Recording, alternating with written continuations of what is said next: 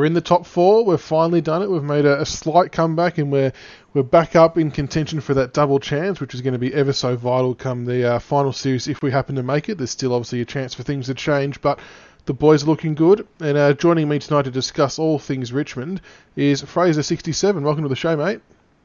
Thanks very much for having me. Pleasure to be here. No dramas at all. And as you're a first-time guest on the show, we'll always start with this question. How did you become a Tigers fan? Yeah, well, I guess my family were the original 10-pound tourists back in the day when I came to Australia. I was about probably 18 months old, so didn't really know much about what I was getting myself into at that point. So didn't have any family history of the Tigers or any club, I guess. Was at school, started prep in years 1973, so I guess we were quite good my first 2 years of primary school. So the only thing I can think of, well, there was two things. One, I really liked the Tigers as an animal, and I guess at the time we were pretty bloody good about then, so I was probably one of the original bandwagoners, if you like, back in 73, 74. So I think that's it, and, you know, once you pick a team, that's it. So absolutely, that was it. And what about Grand Final Day in 2017? Did you go to the game? Yes, I was very fortunate to be there. Yeah, it was just something, you know, you have but particularly I guess my vintage, I missed out in 1980 and didn't get to go in 82. So I'd been to a lot of grand finals. As an AFL member, I'd been to a lot but never seen Richmond there. So and I must admit after 2016, I'd pretty much mentally given up the fact that I would probably ever see Richmond in a grand final. So, it was a dream come true in a lot of ways, I guess. And obviously the result was just amazing on the day. So I reckon a lot of people were in the same boat as you, though, giving up hope after, you know, we played finals for a few consecutive years, but just couldn't get that win. And yeah, that 2016 year, I think everyone had sort of written us off. But good to bounce back, and here we are today. Absolutely, and you just, you wind the clock back a few years, and particularly somebody like me who's seen quite a bit over the years, just to watch the current team in its iteration and the way they go about it, and just from the club perspective, it's amazing. I mean, the youngsters probably not going to appreciate it as much because when the club was run so shambolically there for so long, and we just got so many false dawns, to see the position we're in now is just astonishing, really. It's just, I couldn't have imagined it 10 years ago. Yeah, I think everyone's in the same boat. It's full credit to Peggy, Brendan and Dimmer for the turnaround they've done, and obviously the players have heavily bought in and played their role as well, which we're all very thankful for, no doubt. Yeah, absolutely. Big game last week against the Pies, the battle for fourth spot. I think they come out pretty hard as we kind of expected. When they scored that first goal, I was a bit, oh God, here we go. But ended up prevailing, 14-14-98, defeating Collingwood 9-12-66, so a 32-point win. We did have it out to about 50 at one stage, and they got a couple of junk time goals, which on one hand is a little bit annoying, but on the other hand, you can kind of see where the boys might be coming from if they backed off a little bit. They had it in full control, but what did you make of the game? Yeah, look, I was really, really happy going into it. It was funny. I caught up with a Collingwood mate the day before for coffee, and we were sort of discussing it, and he'd brought my attention to the fact that actually the loser of the game could actually have the total shame of being below Essendon on the ladder after the round. So that put in a massive extra pressure from my perspective. But yeah, no, look, it was fantastic. I mean, the pressure was sensational across the ground. I think that was obviously one of the things that stood out. The other thing that stood out, if you go back, you know, compared to the round two and earlier in the season, is how well the defensive unit have gelled together.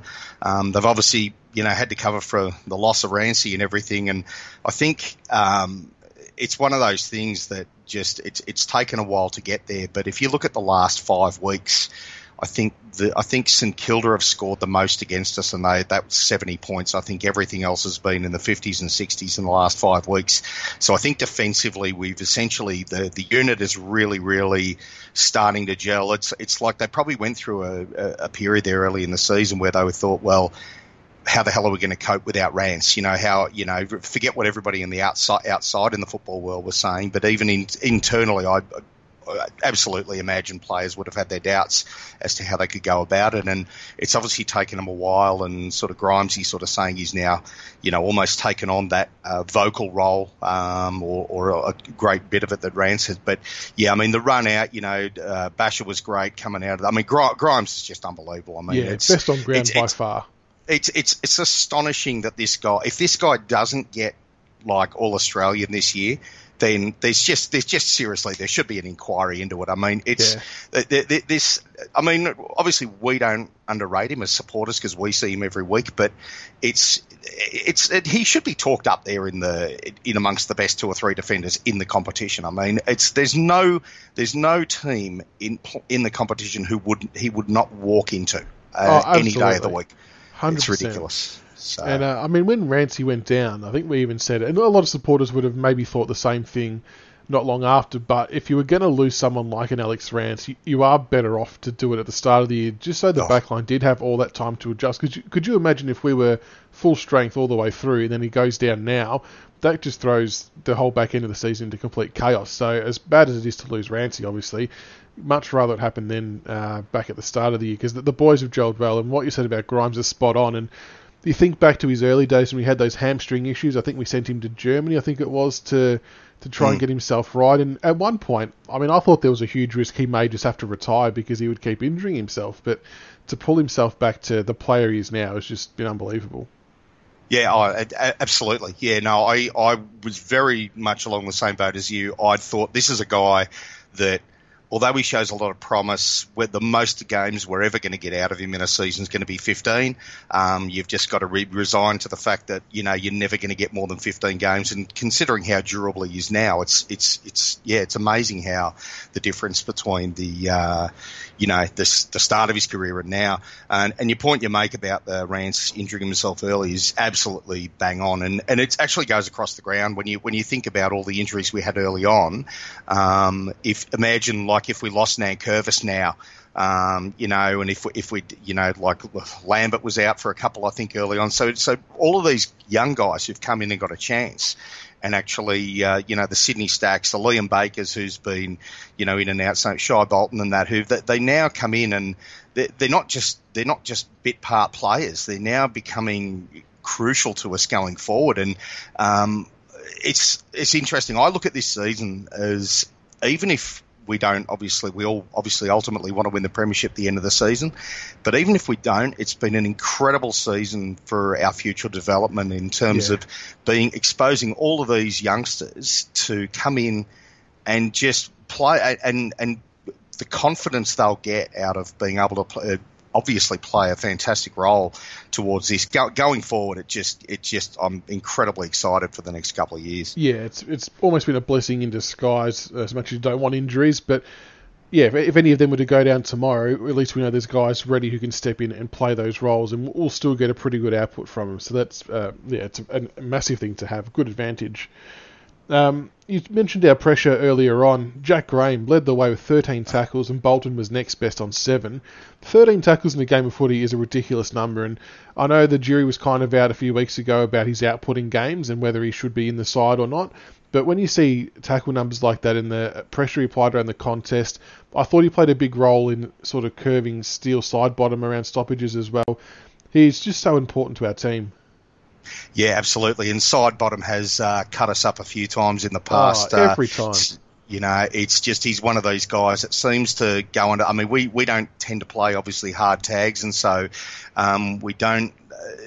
We're so occasionally that happens, but no, I agree with you. I mean, Jack Graham's one of these guys. I kind of almost equate him to me. He's what I think of George in the forward line. I think of Jack Graham in the midfield.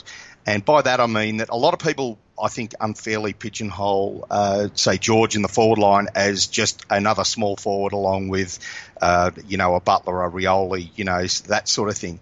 The massive difference between those guys and George is that George will sit there and he will take an absolute thumping, whether it's a tackle, get crunched in a marking contest and just basically create a stoppage where other players wouldn't be able to do that. And I think the thing with Graham is what Graham brings in is his incredible attack on the player with the ball. Yep. And right from that, and I think from his first game, didn't he have the record for the most number of tackles for a first gamer, I think, in league history, or that's ever been recorded or something. I think I could be wrong about that, but I thought he had like 10 or 11 tackles in his first game, and they were saying that that's the most that had ever been recorded by a first gamer. And you can't just afford to lose those, particularly like, say, obviously we've lost Koch for the next few weeks. We can't afford to not have somebody like that in the middle of the ground that can actually put that sort of pressure on the opposition.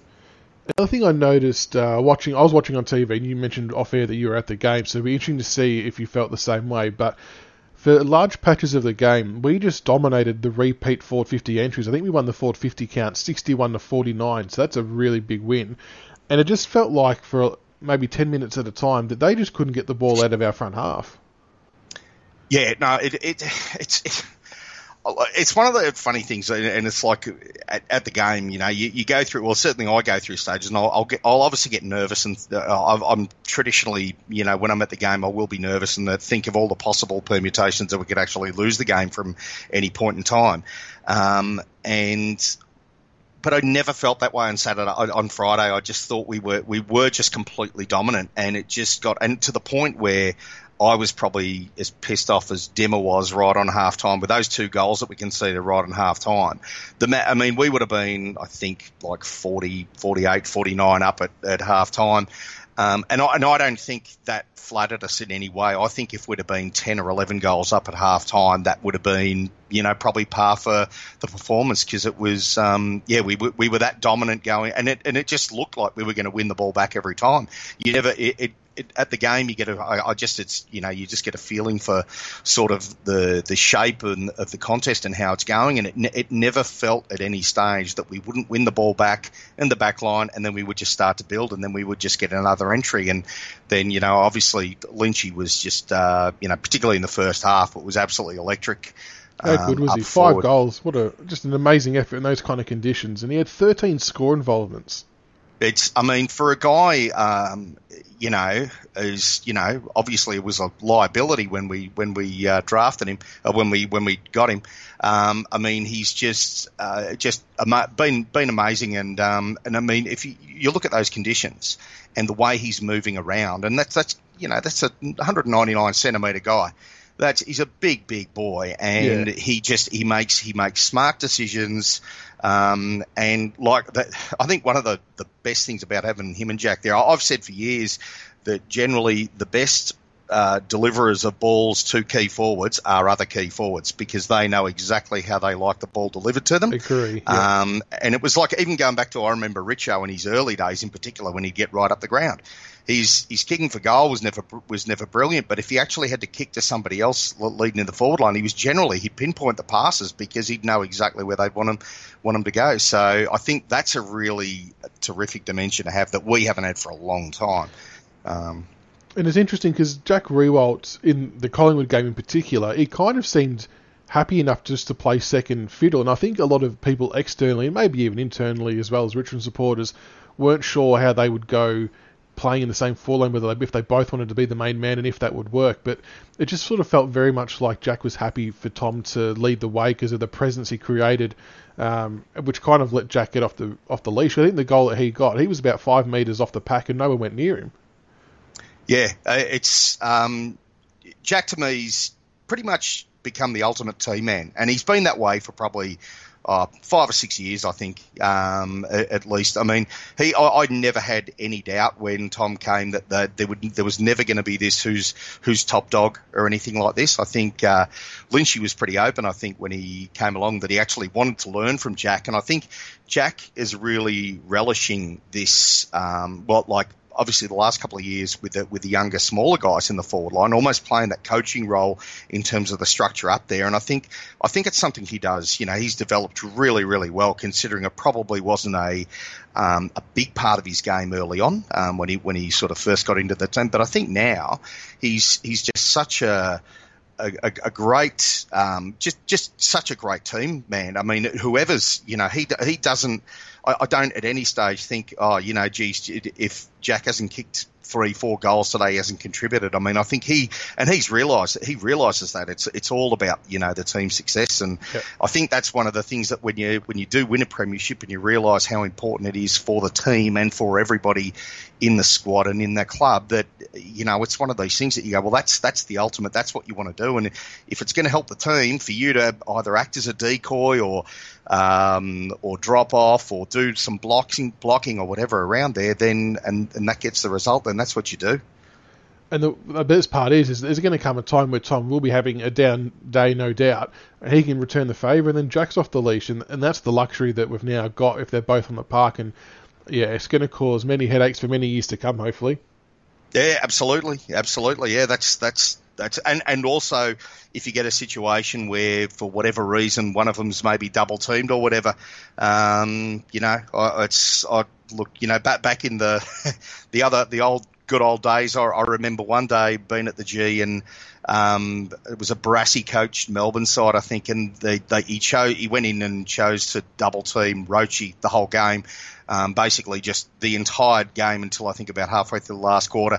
And I think Bruce Monteith helped himself to 8 goals that day because he basically didn't have an opponent in the forward line. So it was like, well, that wasn't exactly successful. I think we won the game by about 18 goals or whatever anyway. So it was, it sort of seemed like it was one of those things you go, well, it probably didn't quite, you probably stopped Roche from kicking 14, but, it didn't really have much impact on the game. But yeah, you're right. It just gives that, having the two of them there, that's it. And I think probably early on this season that Tom probably, and rightly so, he would have felt a bit of pressure. I mean, he's a young guy coming off a knee injury, coming into a completely new club, new state, new environment. He's had to move home.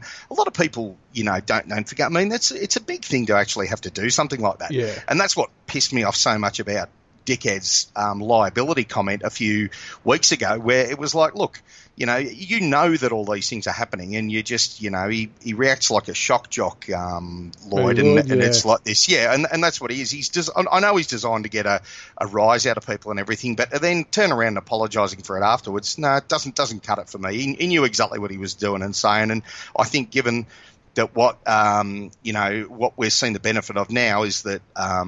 Having Jack in there is that Tom mentally now realises, oh shit, it's not all up to him. It's a very, very much a team game, and it's not, it's sort of taken that, I think, that mental load off him more than anything else, and I think it's probably freed him up to play. But because he certainly looked the last 3 weeks that Jack had been in, he's certainly looked, I think a happier player out there, and just more intense at the contest too. So it's been great. Very good signs. And what about the ruck battle? That was probably a big part of the game that I wasn't sure how we would go. But I thought Soldo and Chol were very, very good against Grundy and Cox. And Grundy's one of the better ruckmen in the comp, if not the best. And Cox is just obviously a man mountain. But despite losing the hit-outs, I thought we did well to at least halve the contest and give our midfielders a chance, because we ended up winning the clearances by 2. So I think the boys did a really good job. Yeah, absolutely. Going into the game, one of the areas I was really concerned about was the ruck. I'm a massive Grundy fan. My personal thing is that he is the best ruckman in the competition, certainly from an all-round perspective and an impact. And he's a really, really good player. So that was one area I thought, because they've obviously, even though they've got a couple of guys out, they've got a pretty strong midfield, Collingwood. You can't deny that. And if he's going to give them an armchair ride, then, it's potentially dangerous. So, having said that, I was stoked with the performance by Ivan and Marbs. I thought they did an absolutely terrific job to negate that, and actually, also heard it and going. That both of them, I think, actually make some pretty good decisions with the ball when they've got them as well, and their structure. Marbs is probably still learning a little bit about where to run to and contract, and he's probably got to build up his tank a little bit. But when he's got the ball, he's a terrific user of the ball, and a very, very good kick, whether it's for goal or to around the ground. It's so no. I thought the ruck was great. I was really, really happy, and it's one of those other things. You know, if you'd have said to me before the start of the season that we're going to lose Nank for most of the season, well, given the rucks that we had or thought we had, I would have said we're going to be in real strife here. But Yep. That's been a terrific positive as well. And I tweeted exactly that the other day, that it wasn't long ago that all Richmond people were on the same page that if Nank went down, we were shot. We had nothing else in reserve. So for these boys to hold their own for over half a season is full credit to them and the club. And I think it's almost getting hard to find when to put Nank back into the team, as crazy as that might sound. But Chaldo and Sol are just doing a good job at the moment. Yeah, it's exactly. I was thinking, I was originally last week, I was thinking, do we chuck Nank in? But then, it's like I don't want him to be underdone, exposed against Grundy. Yeah. Having seen that but if you'd asked me before last week's game, I would have said, well, I definitely want him to come in for Max Go on the following week. Now, having seen last Friday's game, I'm like, no, I actually, unless Nank is really, really ready to go, I would be more than happy for him to be out another week, and that's because Soldo in the middle of the ground is a better tap ruckman. There's no question about that. Certainly, if Gon knows if he goes up against Nank, he's pretty much going to get the hit out. And I think psychologically, if you're going one-on-one with somebody like that, and you've got them beat like that, they're like, right, okay. They can set their midfield up a lot better and knowing what's sort of going to happen. But he wouldn't have played against Soldo before, because I think Nank played the last time we played Melbourne, or maybe I could be wrong with that. I'm not 100% sure. But if it's the first time that Soldo's going up against him, he's got that unknown factor as well, where you go, well, I don't know how this guy's going to jump against me and all this. So you've got that. So no, I'd keep. I'd be happy to give Nank another run in the twos. The only thing I'd say is, with even going forward to September, is I'd probably like to give Chol and Soldo a week's break between now and the end of the finals at some point, and whether you rotate them out. So whether the following week against Carlton, maybe Soldo comes out, and then maybe the following week against West Coast, Chol gets a rest or something like that, just to freshen them up for going into the finals as well. So, but anyway, we'll see what they'll do. But yeah, I wouldn't rush Nank back this week. No, definitely not. We've mentioned obviously a little bit about how good it's been for these young players to have an opportunity to come up and play due to our injuries. But I think the other thing that's gone unnoticed, and I haven't actually spoken about this much on the show, so that's a lot of my fault, but everyone still knows it, is our VFL team is still extremely strong. Sitting first, we knocked off Collingwood last week by 55 points. It's just unbelievable to think that with the players we've had out and these young kids coming in to step up from the VFL, to then still be winning games and be on 13 wins and 2 losses, it's just mind-blowing. Yeah, I'm not, I can't really add much more to that than you pretty much exactly how I feel about it. I assumed that with all our injuries and that we, the VFL team would be getting blown away, but it just shows you how far our club has come in terms of the personnel that they've picked, whether it's players to supplement the VFL list, or the guys that are coming along to be developed for the AFL team. It's just amazing how well everything is run down there, and it goes. Yeah, I mean, I don't, I haven't seen any of the I've seen a little bit of the VFL on TV. I haven't been to see any games in person, but when you look at I think for me the way I like to see one of the key measuring sticks I like to have in you look at any club is that what happens when players get dropped for the seniors and go back to the reserves, and do you have a situation where they drop their head, they crack the shits, and they're like, nah, I'm above this standard, it's not going to happen. And it doesn't seem to happen to us. It's like players will go back, when Shai Bolton got dropped a few weeks ago, and it was probably a little bit harsh in some ways, but he goes back and then, he'll pick up 30 possessions and kick a couple of goals in the midfield. And, and it's like, and I think that just creates, that buzz and that enthusiasm there. So you got the younger VFL guys who are seeing these guys come back. They've played with a lot of regular AFL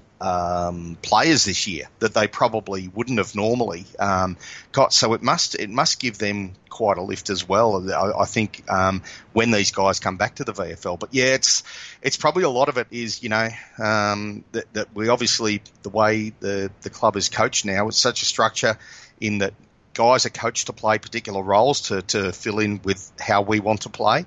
And so you see that when if they do get dropped back to the AFL or we bring people into the VFL, they can fit that structure. And then likewise, when we see guys come into the AFL team now, it's like they've been there for not years, but they've just walked in and they don't look like they're deers in headlights or anything like this. They go, well, no, this is my job to do.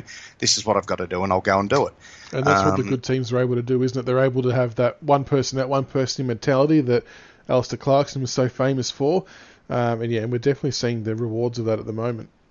Absolutely, yeah. Very, very similar to the Hawthorn team of, basically the three-peat. But even being my vintage, you can go back to the Hawthorn in the 70s and 80s, always had the mentality of the reserves. I mean, Michael Tucker, I think, played about 50 games in the reserves before he actually played in the seniors. And it was because, well, he's playing this particular role. There's not a spot for him, but when it opened up, bang, that was it, and he was in.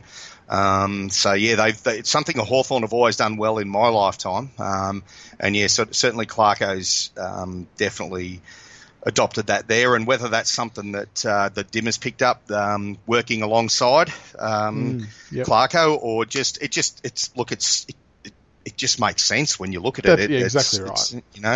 It happens in soccer in Europe as well. There's plenty of very famous European clubs like Ajax in Holland who have a very, very similar structure where literally from their junior teams they all play a similar way, and so that when they eventually come into the senior team, which they promote a lot of young players, they're extremely good right from the start. And I'm going to make a prediction that this week's VFL game at the Swinburne Centre will draw the biggest crowd of the year, and there'll be a lot of big footy people there, no doubt, because it sounds like that Pickett is going to make his debut for the club after coming back from Perth, and I know that everyone's hanging out to see him play, so for anyone that's keen to get down, it's on obviously Saturday the 3rd of August at 2:30pm at the Swinburne Centre, so make sure you get down to check out the VFL boys before the game. So do you reckon Pickett's half a chance to get a senior game this year? Look, yeah.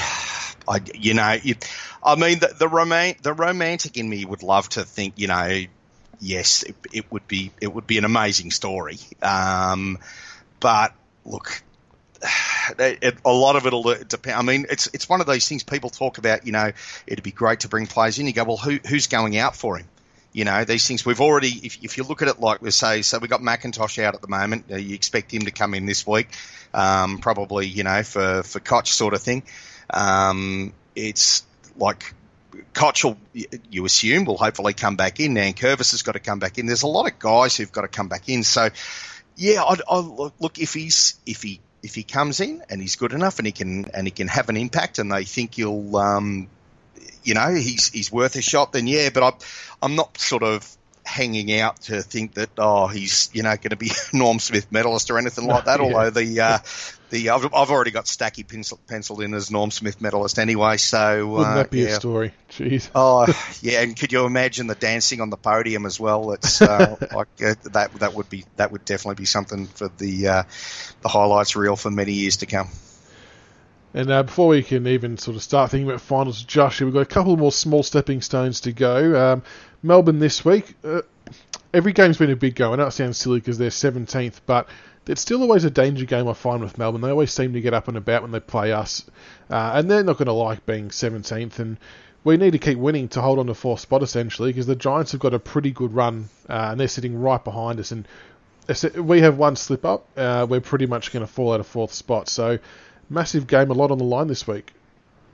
Yeah, absolutely. No, Melbourne's a really funny one. I don't think anybody expected that they would be where they are on the ladder.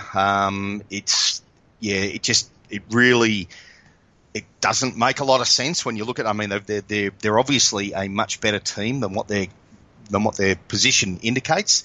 Having said that, they're just not playing very good football at all. They've just been really, really poor all year. I think in their 5 games that they've won this year, they won one by a point against Gold Coast, Carlton by 5 points, Hawthorn by 5, Freo by 14, and they beat Sydney in Sydney. So it's none of those that you think, oh my God, where they've had some great wins. They ironically probably been some of their losses have been better, like more impressive if you like. The loss a couple of weeks ago against West Coast, which they probably should have won. They had a good game against the Bulldogs a couple of weeks before that. I don't know. Look, the only thing I really worry about playing Melbourne this week is knowing that they've got good players there. They've got a good midfield. They've got a great ruckman. If everything goes their way, they can beat us. But I'd be pretty disappointed given how we're playing, how things are going at the moment. And I struggle, I struggle to sort of see. I know, and I really shouldn't say this, but just if I'm looking at it as a pundit and trying to be unbiased, we could lose, but I just think that I think we're too professional a unit these days to get complacent. I think the Richmond of 5 or 6 years ago, I would have said, this is a real big danger game because, we could easily shut off, after, particularly after a big game last week, that was classic Richmond back in the day where you'd come out, you'd knock off a Carlton or a Collingwood or an Essendon or whatever, and then the next week you'd lose to, whoever sort of thing. And it was like, you'd shake your head and couldn't understand why. So, because I think that probably Melbourne, obviously, they're a lot of inside midfielders. They tend to win a lot of contested possession. Something we've sort of tightened up on a little bit, but we haven't really in the last few years. It's never been a massive indicator for us, contested possession as to how as to whether we win games or not. I just think, last time I had a look, I think Max had like 48 hit-outs, 17 possessions. The rest of their midfield they'd 20s to high 20s each, and we still absolutely pummeled them, really. So I don't know. We could lose, but I can't really see it happening, and I really shouldn't say that. And I can be, thrown over the coals on the forum for mozzing us if that's the case. But anyway, I tend to agree with you. Like in the games I've watched of them the last couple of weeks, they have been in games, which makes it really interesting. And that probably adds to your point that some of their losses have been better than their wins, but they just seem to crumble really easily at the moment under any kind of pressure. They just don't have that belief in their skill set at the moment to pull off those kicks inside the corridor to open up the ground to make that transition. So, and unfortunately for them, the pressure game is kind of our one wood at the moment. So I can't see that ending well for them. And they're obviously missing McDonald down forward as well. He's been one of their better. Well, he's been a really good goal kicker for them since swinging from the back line. But without him there, I'm just not too sure how they're going to be able to kick a big enough score. And you mentioned early on that St Kilda had kicked the biggest score against us, and they've got some reasonable forwards, but I just don't know where Melbourne are going to get those goals from. No, I can't see it. You're right. McDonald out they've obviously got a few personnel out as well, which definitely obviously impacts. If they were at full strength, you'd be a lot more concerned. But I think looking at where they are at the moment, and in reality where they probably want to end up at the end of the year, in terms of draft position and things like that, they're probably going to go, second pick in the draft is probably not necessarily the worst. Not that I think they'll tank, but the other thing I think they found really difficult looking at their last quarters this year have been pretty terrible. They've really dropped off in games in the last quarter. So I don't know whether that's a mentally not being able to run games out, whether it's a bit of a physical thing. But yeah, and given the way we play against teams tends to really physically wear teams down and mentally break them as well, because if they just like when the first time we played them this year, when they were pretty much just kicking it, we were just playing kick to kick in our back line. It was often picking out one and two guys of our defenders by themselves in the back line. So, yeah, it's a tough one. But I can't see them. I can't see them beating us really. But anyway. Do you think they're going to maybe target Sydney Stack after his big bump on Viney last time, which, from what I hear, was set up and deliberate from a sense, because they were kind of getting stuck into him a little bit. Do you reckon that's going to kick off? Do you reckon they'll maybe target him and try and put him off his game? Yeah, that's definitely a. I was actually saying to a mate last week, because the other guy I'd actually like to see Stacky given a rest before the end of the home and away season as well. I think just to freshen him up mentally as much as physically. And I actually said a couple of weeks ago, I'd actually rest him against Melbourne, because I'm sure Viney and possibly others have penciled in this one, because, I mean, that was truly one of the greatest hits I've had the pleasure of seeing at the football for a long, long time in the first game. And, it was for somebody who, like Viney, who prides himself on being a very hard, tough man, to have a guy coming in his third game of football or whatever it was at the time to just dish out one of the greatest hip and shoulders that you'll ever get to see, and without giving away even a hint of a free kick or being reported completely fair, and that pretty much summed up that game, I think, in that the split second sort of thing there, both that and the aftermath. I think the look on Viney's face sort of said it all about that game. There's some key matchups we'll have a look at as well. We've obviously spoken about the Lynch and Riewoldt pairing. It looks like they'll probably be up against Jake Lever and Frost. I'm not sure if Stephen May's going to come back in. It looks like he's still under an injury cloud, but if we assume for a second that he's not in, I think Lever and Frost might be in for a big day. And I know our board's got a bit of a thing with Lever after the grand final when he was with the Crows, but this might sound harsh, but he is not a one-on-one defender. He is a third-man-up intercept player, and he's reasonably good at it, but if he's isolated against Lynch or Riewoldt, he is in for a world of hurt. Oh, yeah, absolutely. Look, I must admit, I actually think Lever's a very, very good third-man-up. Like you say, he's definitely not one-on-one, but he tends to read the game pretty well, and he does use the ball. He's actually a guy I can see in 2 or 3 years' time, because he's still pretty young. I can see in 2 or 3 years' time Lever being one of the premier defenders in the competition, certainly playing that third-man role where he can, good run, particularly if you've got somebody like Stephen May back around to work with him as well.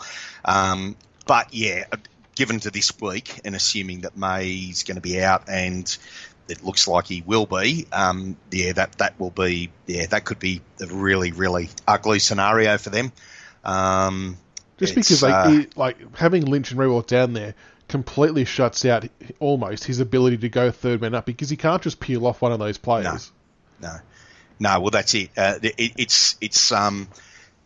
It's meaning that they're going to have to restrict our movement or our ball use into the forward line. And we often, we play from the back, so we get the pressure. We generally get a lot of ball going forward inside our 50 on our terms. They don't tend to be hack kicks or, kicks to like big contests or whatever. We tend to be able to pick guys out, and if we've got a situation like that where we've got 2 or 3 guys running down the field and you've got a Lynch and a Riewoldt there, there's no way you can peel off them. You've got to have to put yourself in there, and it's whether it's Lever or anybody else, I don't know if they're going to have the cattle to go there. It'll be an interesting one to see if maybe they try with Max gone to just drop back in the defensive thing after the thing. Yeah. Normally they like to push forward with Max and get him forward. I wouldn't be surprised particularly with our forward set up, that they actually say to him, listen, we don't want you pushing forward up there, so they go with a different structure up the forward line, or a different tactic if you like, and then actually push Gone back to try to cut off some ball coming that way. Yeah, that's a good call. That's a good one to look out for. Clayton Oliver versus Jack Graham. Obviously, we spoke about Graham earlier on and his ability to create pressure and tackle, and Oliver hasn't had the best year, but he's one of those players that when you've got someone like Max Gawn feeding you the ball, that he could light it up and get 30, 35 disposals and be ultra damaging. Yeah, absolutely, and that sort of gets back to exactly along the point I was saying. The only thing that concerns me about Melbourne is that on paper they're a much better team than what they've been showing. So they've got guys in there with a lot of ability, like Clayton Oliver. So yeah, look, I think last week Jack, his game, that would be by far, I think, his best game for the season. And I think he relishes roles like that as well. I think, going back to, on Rory Sloane in the second half of the grand final, he just really gets into those things. And I think one of the really pleasing things about Graham's game last week was it wasn't just like you mentioned, the 13 tackles or whatever, but his actual ball use, was really, really good. I think it was a couple of blunders, but there was a couple of just kicks, handballs that I was like, well, I actually had to have a second look. Was that Jack Graham, because it was really, really quite polished, and he seemed to pick it out. So, yeah, I think that's a pretty good one to go with to go to Oliver, because I think he'll relish it, and B, I think he's got the potential to cause some hurt going the other way as well. Yeah, he definitely does. And the last matchup is going to be Christian Salem versus Daniel Rioli. Salem's pretty much their main ball user from the back half and setting up attacks. He's got good run and carry, good disposal of the ball, and Rioli's starting to get back into a bit of form with his pressure and getting himself into the game as well. So I wouldn't mind seeing him match up with Salem, because he's got the ability to hurt him the other way and kick a few goals himself.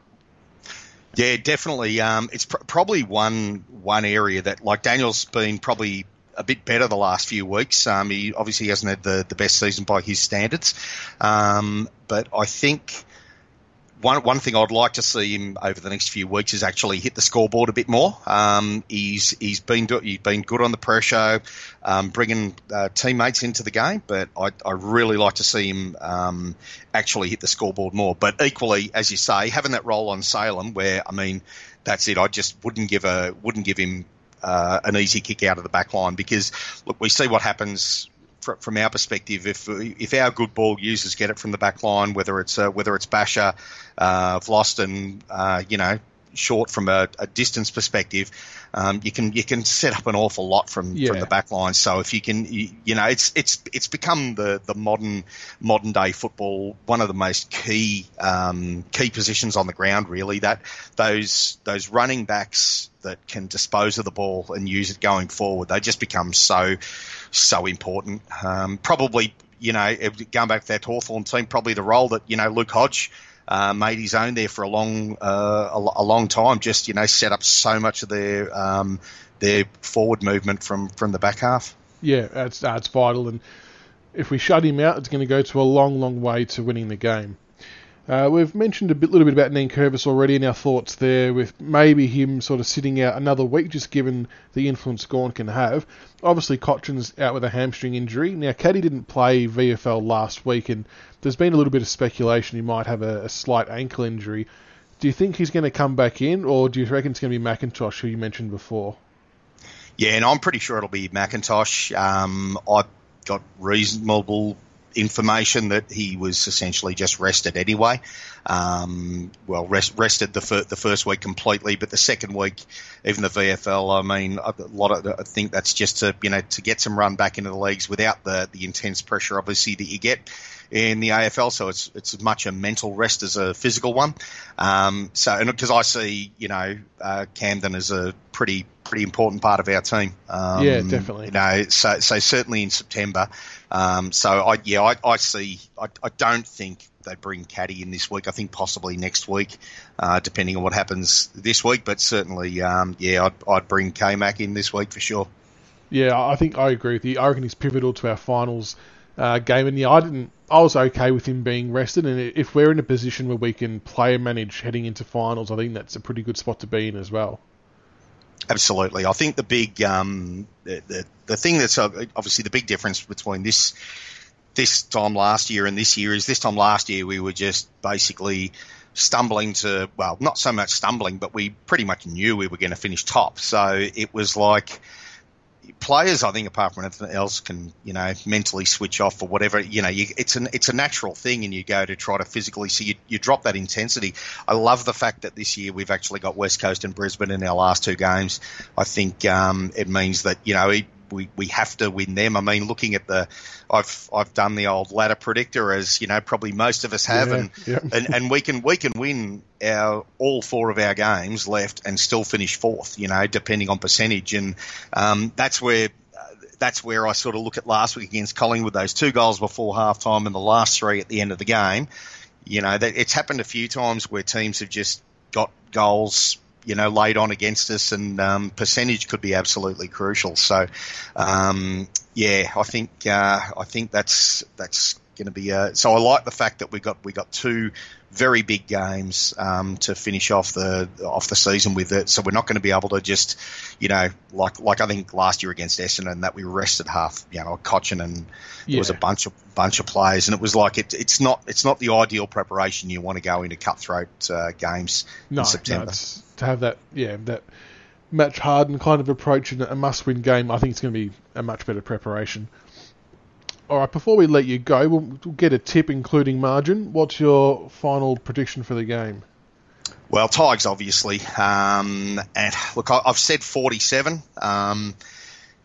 Not really any science with that. It just came to me like thinking about that. I think it's about that. It could be. I'm hoping it's a fair bit more than that, to be honest. But I'm not a greedy man, So I'll look at it by 47. And just in reality, I don't see Melbourne having. They just haven't had the season. They don't have the structure. You can't magically turn form on, and they're going to have to have a pretty massive increase in form. And likewise, I just don't think the current Richmond team is a team that will drop off enough to give them a chance. So yeah, I agree. I think that's the key part as well, is that we would have to drop off an extraordinary amount to lose this game. And I just, with what's on the line, the players know they have to keep winning.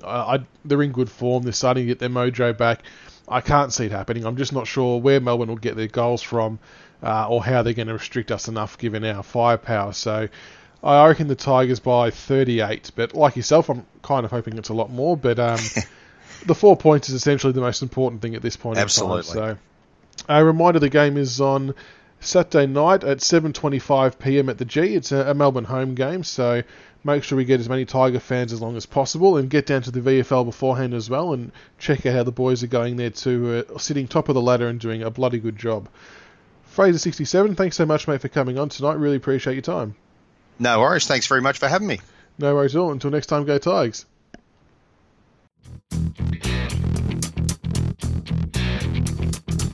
Thank you for listening to another episode of the Richmond Big Footy Tiger Cast. Be sure to subscribe to the podcast on iTunes and YouTube so you can follow all the roast and toast, the reviews and previews, and all topics Richmond.